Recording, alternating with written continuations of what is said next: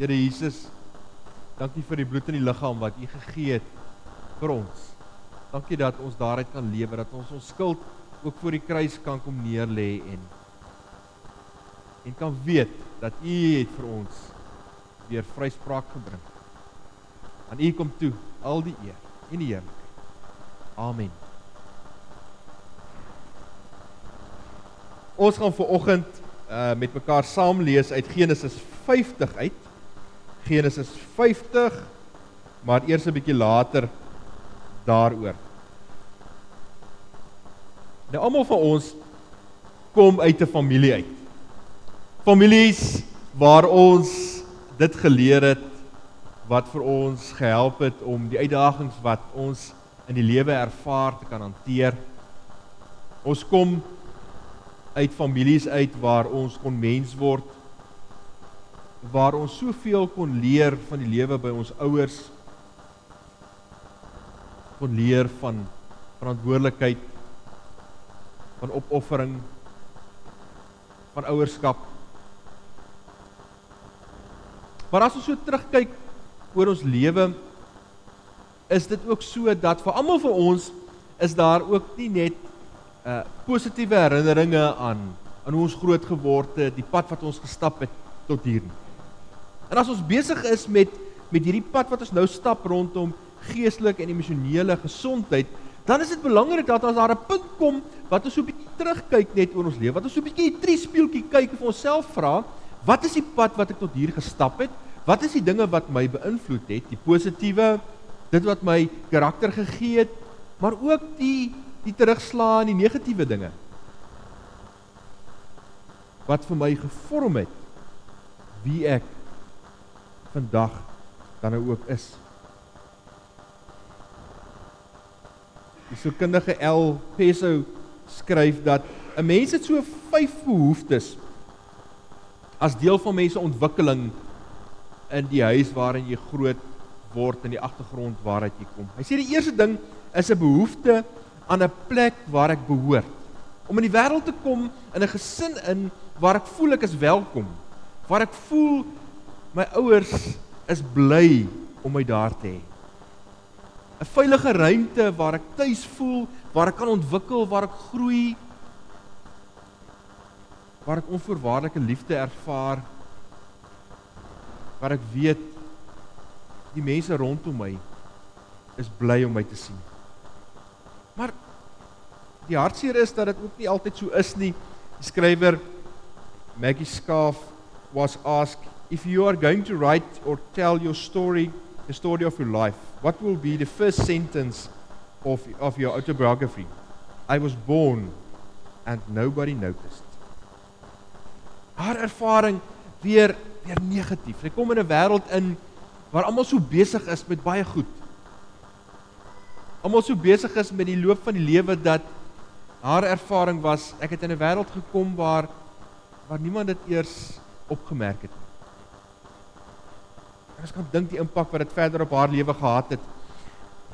Al Green skryf, Al Peso sê ook 'n verdere klomp, praat ook oor 'n verdere klomp behoeftes wat ons het. Hy sê daar's 'n behoefte aan 'n versorgende omgewing. Die basiese behoeftes wat 'n mens het, aan kos en aan klere en om net te voel, maar ek kry hier wat ek nodig het om fisies te oorleef.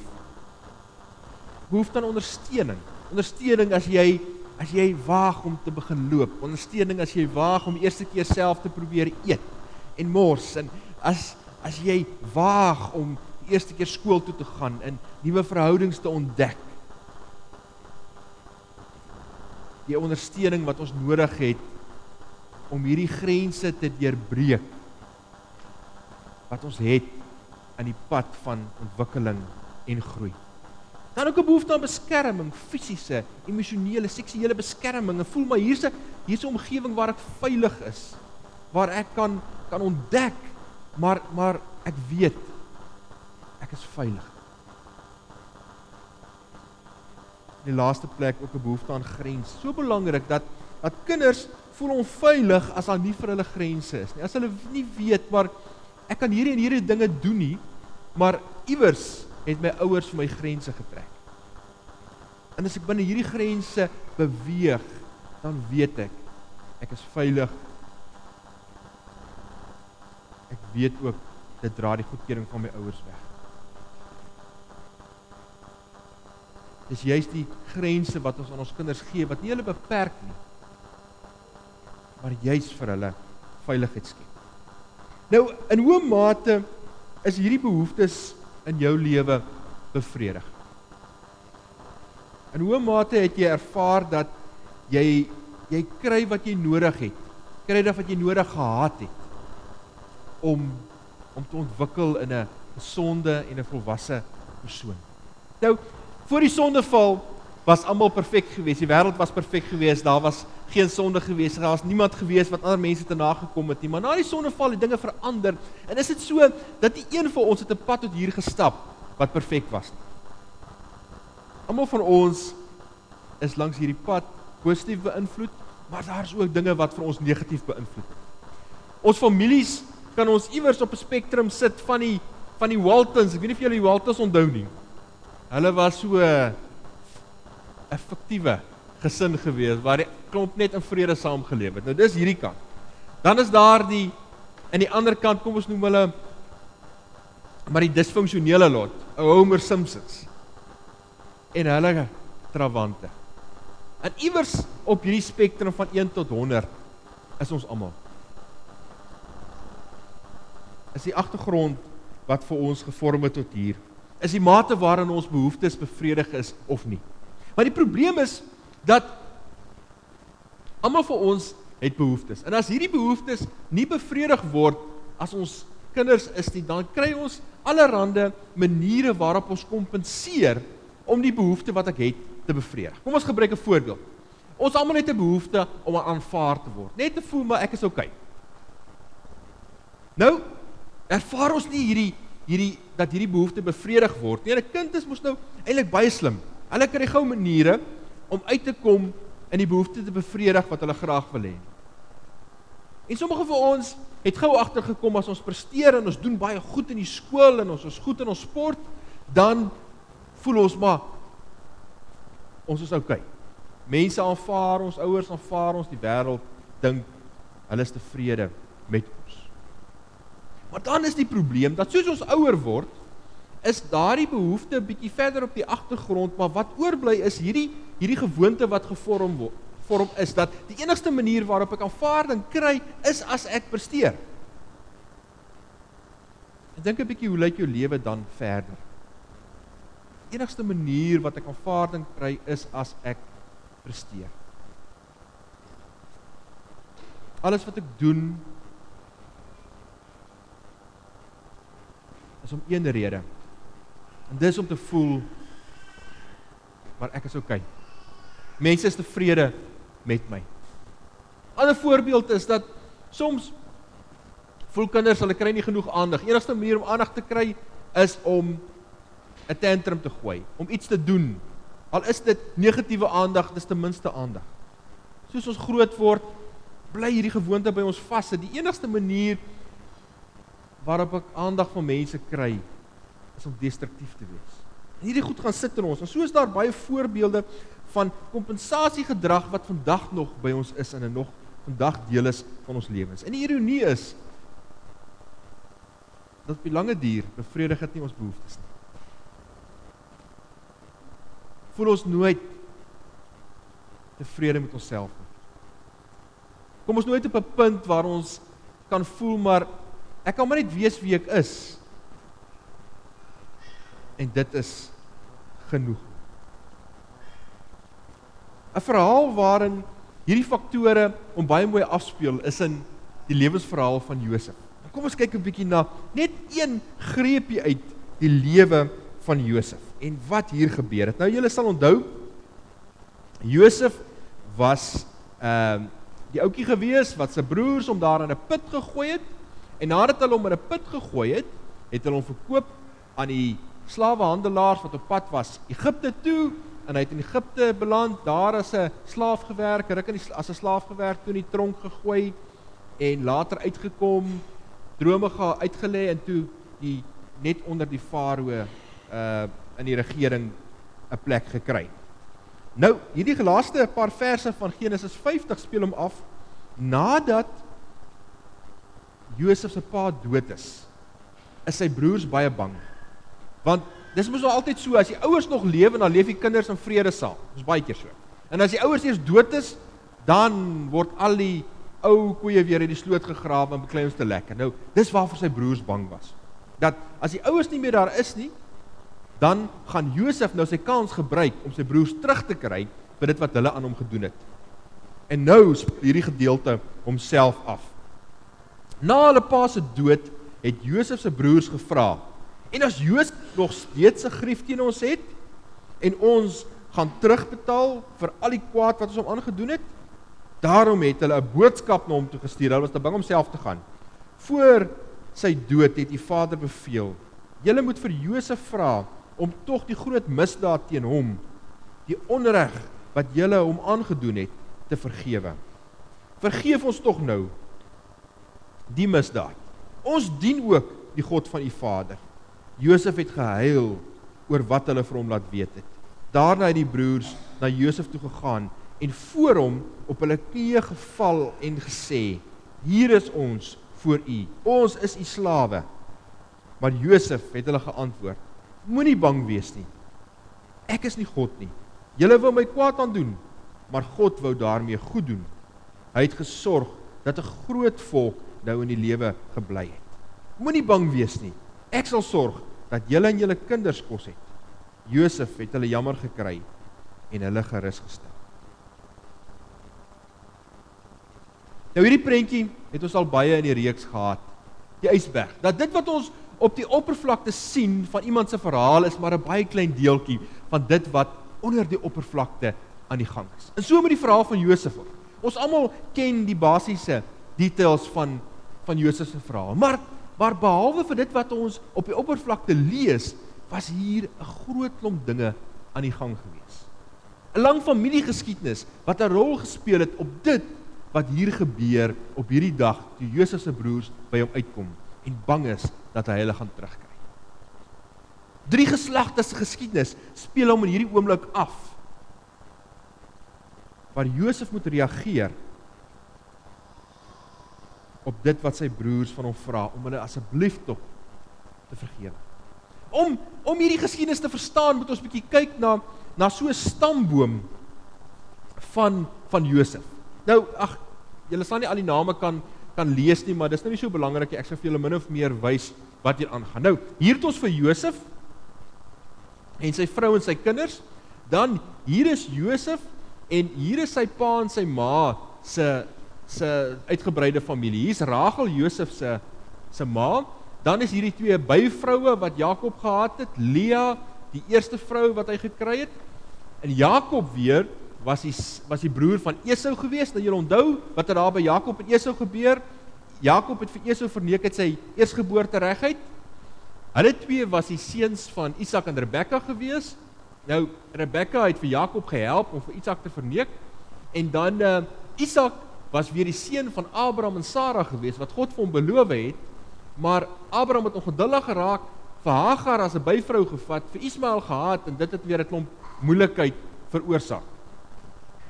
Nou kom ons kyk 'n bietjie mooi wat hier aan die gang is.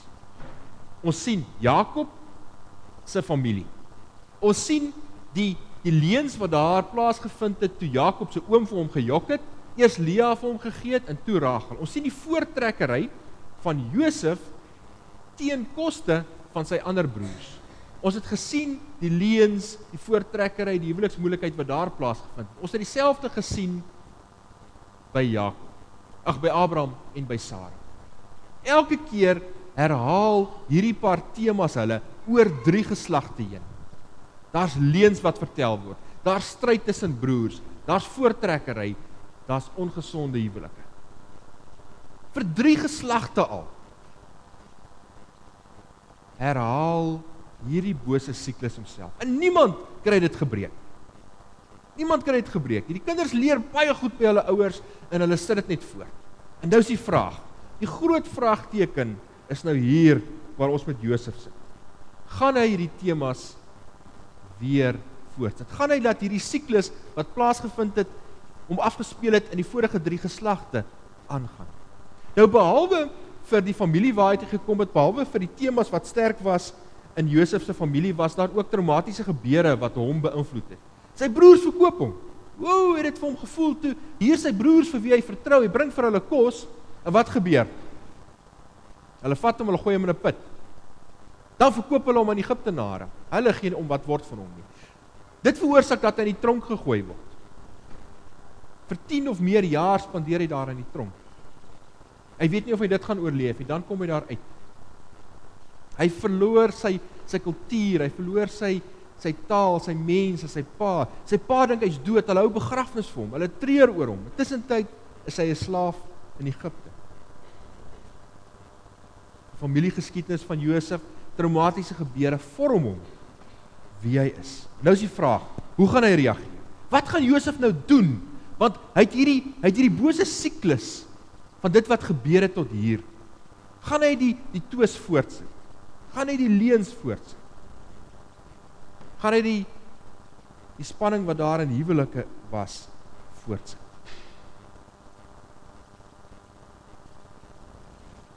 Dan is dit baie interessant wat Josef doen. Hy begin, dan kyk hy terug. Hy kyk terug en hy kyk sy broers in die oë en hy sê vir hulle, maar ek weet, julle wil my te nagekom het. Hy probeer nie dit wat gebeur het in die verlede wegpraat nie. Hy probeer nie dit wat in die verlede gebeur het, tot sommer net onder die kombers vee en dink, dit is nou, ons moet daarvan vergeet en aangaan. Hy kyk dit in die oë, hy sê, dit was 'n fout gewees, julle het my te nagekom, ek weet dit. Maar wat nou? Bly hy daarby, of gaan hy verder? En dan sien ons, dat Josef kry iets ongelooflik reg. In die eerste plek kry hy dit reg, om hierdie bose siklus wat daar was in sy familie te breek. Die siklus van leuns, van familietwis, van voortrekkery, van huweliksspanning. Hy kry dit reg om hierdie bose siklus raak te sien. Hy kry dit reg om hierdie ysberg te sien vir wat dit was. Hy kry dit reg om die omstandighede in die oë te kyk en te sê, ja, foute het gebeur. Ons het mekaar benadeel. Want onthou, Josef was nie heeltemal onskuldig gewees nie. Julle sal onthou dat die voortrekkery wat hy ervaar het hy maar bietjie geniet, nê? Hy het daai mantel gekry en die mantel met trots gedra. Hy droom drome waar hy die koning is oor sy broers. Nou op die lange duur was dit interessant geweest net toe gebeur, maar dink net hoe is dit as hierdie klein snotkoppie vir sy ouer broer sê, weet jy, julle gaan almal nog voor my buig eendag. Maar hy kan al hierdie dinge in die oë kyk en hy sê ja, daar was foute gewees. Maar ons kan nie hierby bly nie. Wat is die siklusse wat in jou familie en jou verlede voorkom? Wat is die foute wat mense deur geslagte heen in jou familie maak? Hierdie foute kan verskillende forme aanneem. Dit kan moedeloosheid wees, dit kan depressie wees, dit kan negativiteit wees, dit kan baie goeters wees, wat so van een geslag na die volgende geslag oorgedra word. Nie omdat mense wil nie, maar omdat op een of ander manier gebeur. Die ironie is dat dis amper ons standaard, ons basiese posisie is om dit voor te sit wat in die verlede gebeur het. Ek skrik baie keer as ek ontdek hoe die goeie en die negatiewe van my ouers, maar ook in my sit. Hoe ek dieselfde dinge doen en besluit en sê en op dieselfde maniere reageer as hulle, sonder om net terug te sit en terug te kyk en te sê, ja, maar hierdie gedrag wil ek graag voortsit. Dis iets wat ek graag wil beskou as 'n seën om dit by hulle te geleer, om daarop my lewe te bou, om dit voor te dra, maar ook te leer uit die foute uit en te sê, maar ek hoef hierdie dinge nie voor te sit nie, ek hoef dit net te herhaal nie. Josef kry 'n tweede ding reg. Hy kry dit reg om vir God agter alles wat gebeur het raak te sien. Kyk hoe kragtig is dit, hierdie wat ons in vers 12 lees. Ek wil hê julle moet weet, broers, dat wat my oorgekom het, ekskuus man, ek wil nie nog nie daarby kom nie. Dis nou wat Paulus gesê het. As Josef terugkyk na sy eie lewe toe, dan sê hy vir sy broers, weet julle, ek weet dat julle my te naby kom. Maar weet julle, God wou die goeie daaruit voortkom. Hy sê, ek weet julle het dit gedoen deur julle eie sonde, deur julle eie haat vir my. Maar toe julle my daar in die put gegooi het, was God nog steeds in beheer gewees. Toe julle my verkoop het aan die slawehandelaars, was God ook nog in beheer gewees. Toe ek in die tronk gegooi is, was God nog in beheer gewees. Dis nie God wat dit aan my gedoen het nie. Maar God het nie sy beheer opgegee oor mense se sonde en mense se haatdraandheid en mense wat mekaar te nakom. Hy sê, God kon daardie sonde van julle selfs gebruik, sodat 'n groot volk gered word. Josef kry dit reg om verby al hierdie dinge te kyk, en iewers agter sien hy vir God raak. Hy sien vir God se hand in sy lewe, en omdat hy vir God raak sien, raak dit vir hom makliker om verby dit te kyk, wat Josef sy eie broers aan hom gedoen het. Hy kry dit reg om die groter prentjie te sien, en sê ja, ek kan daarin vashou, of ek kan sien wat God daarmee gemaak het. En as Paulus skryf Filippense 1, dan kry hy dieselfde reg. Hy sê daarna, ek wil hê, julle moet weet, broers, dat wat my oorgekom het, juis die verkondiging van die evangelie bevorder het. Dat het daarop uitgeloop, dat die hele keizerlike wag en al die ander nou besef, dat terwille van Christus is dit dat ek 'n gevangene is. Deur my boeye is die meeste broers ook in hulle vertroue op die Here gesterk, en hulle waag dit al hoe meer om die woord van God onbevreesd te verkondig. Hy sê, ek was in die tronk gegooi. Ek was in die tronk gegooi deur mense wat die evangelie wou teenstaan. Maar weet julle wat? God het daaruit iets goed laat kom. God het dit gebruik sodat die mense wat in die Here glo versterk is, sodat hulle meer selfvertroue het om die evangelie te verkondig. Paulus kry dit reg om agter alles ook die kruis te sien, ook vir God te sien. Nie bloot terugslaa, nie bloot trauma, nie bloot net dit wat mense aan hom gedoen het en dit wat hom gebeur het nie. Maar hy sien die groter prentjie.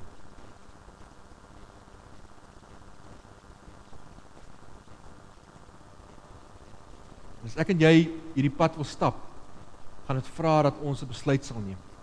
Om 'n pad van disippelskap te stap, om te groei in jou geloof, in jou missionele lewe en jou geestelike lewe, vra dat ons eerlik sal terugkyk. Die ysberge sal raak sien in ons lewens. Die goed wat maar so half outomaties in ons lewe dinge regeer en ons beïnvloed, sodat die lewe nie maar net per ongeluk by ons verbygaan nie. Dat ons sal kyk, wat is die pad wat ons hier gestap? Vat die goeie daaruit. Bou jou lewe daarop. Maar sien ook die negatiewe raak. Breek die siklusse wat daar in jou lewe is. Maar bo alles, sien vir God raak in die pad wat jy gestap het. Sien vir God raak agter die teëspoed, agter dit wat skeef geloop het, mense wat jou te na gekom het.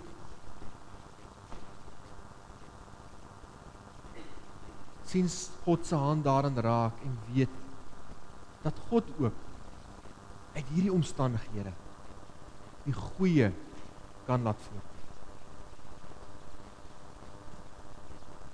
Amen. Here, Vader, ons bring vandag ons lewenspad na U toe. Here, dankie vir die seën wat ons kon ervaar het, dankie vir ouers, dankie vir soveel sorg wat ons ook van hulle gekry het. Maar Here, vir baie persone is daar is daar ook traumatiese tye gewees tydens hulle groot word. Traumatiese pad wat hulle gestap het tot hier.